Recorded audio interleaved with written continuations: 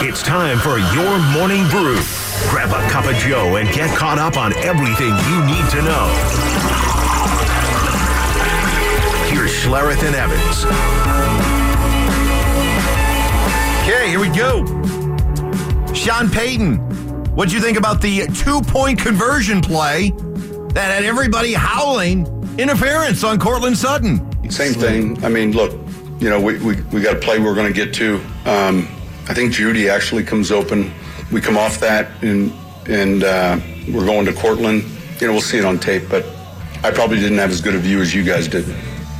Judy comes open. I did see some screenshots last night that look like Judy, if Russ sees them, was open.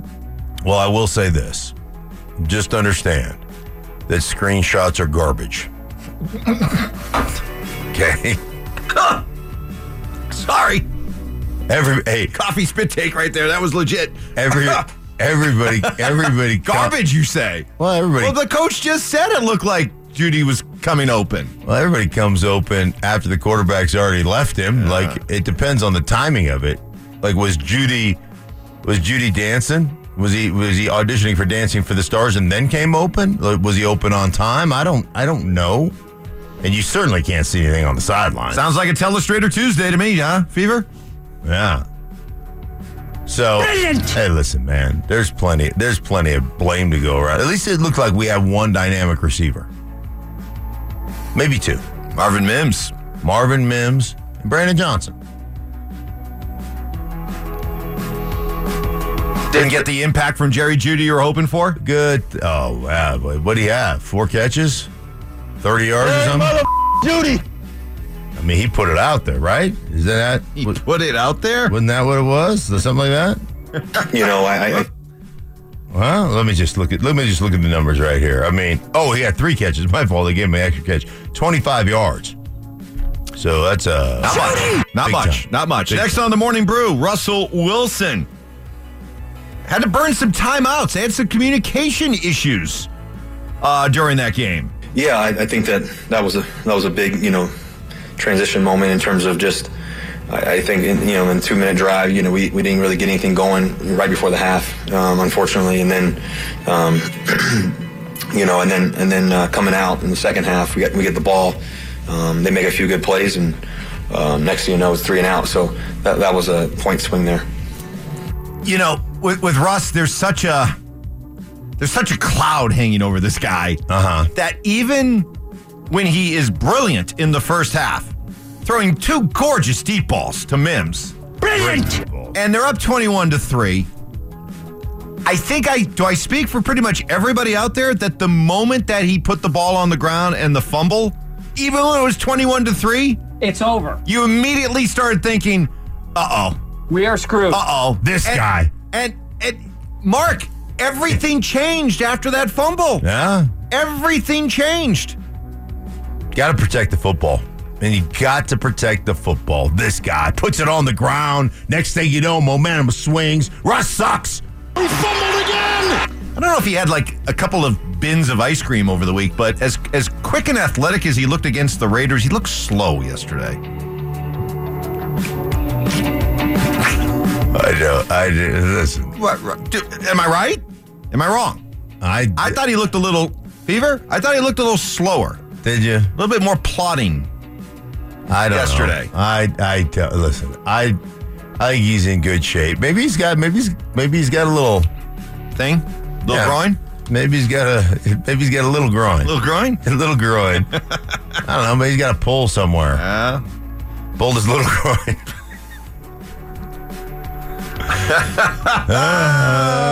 You never know. You never know. Next on the Morning Brew. Oh, great. The Dolphins are next. They give it to Moster. Moster, big hole up the middle. 30, 20, 10.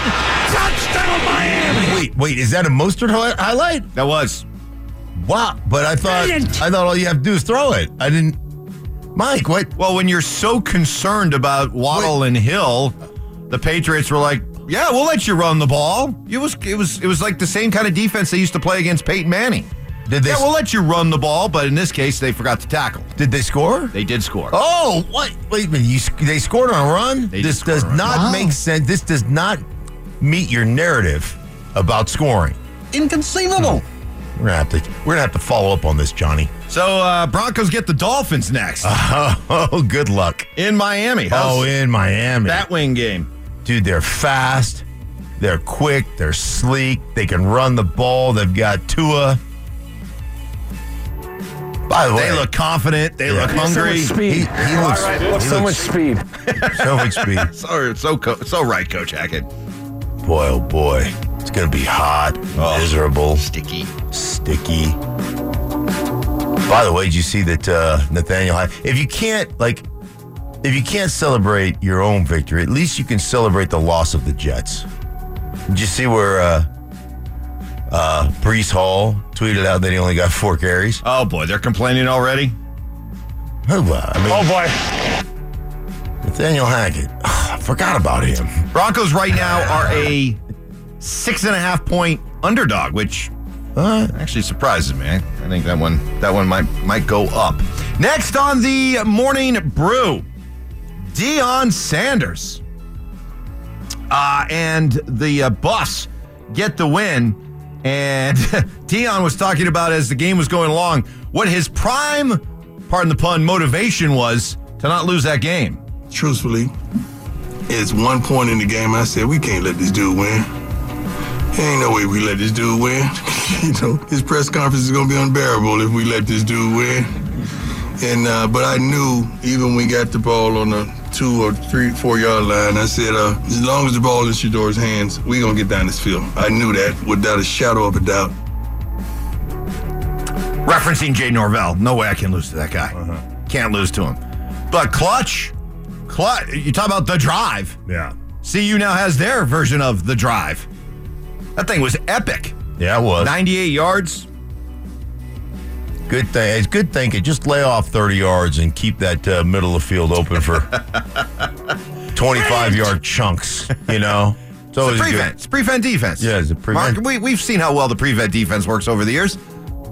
I don't understand why people lose their minds.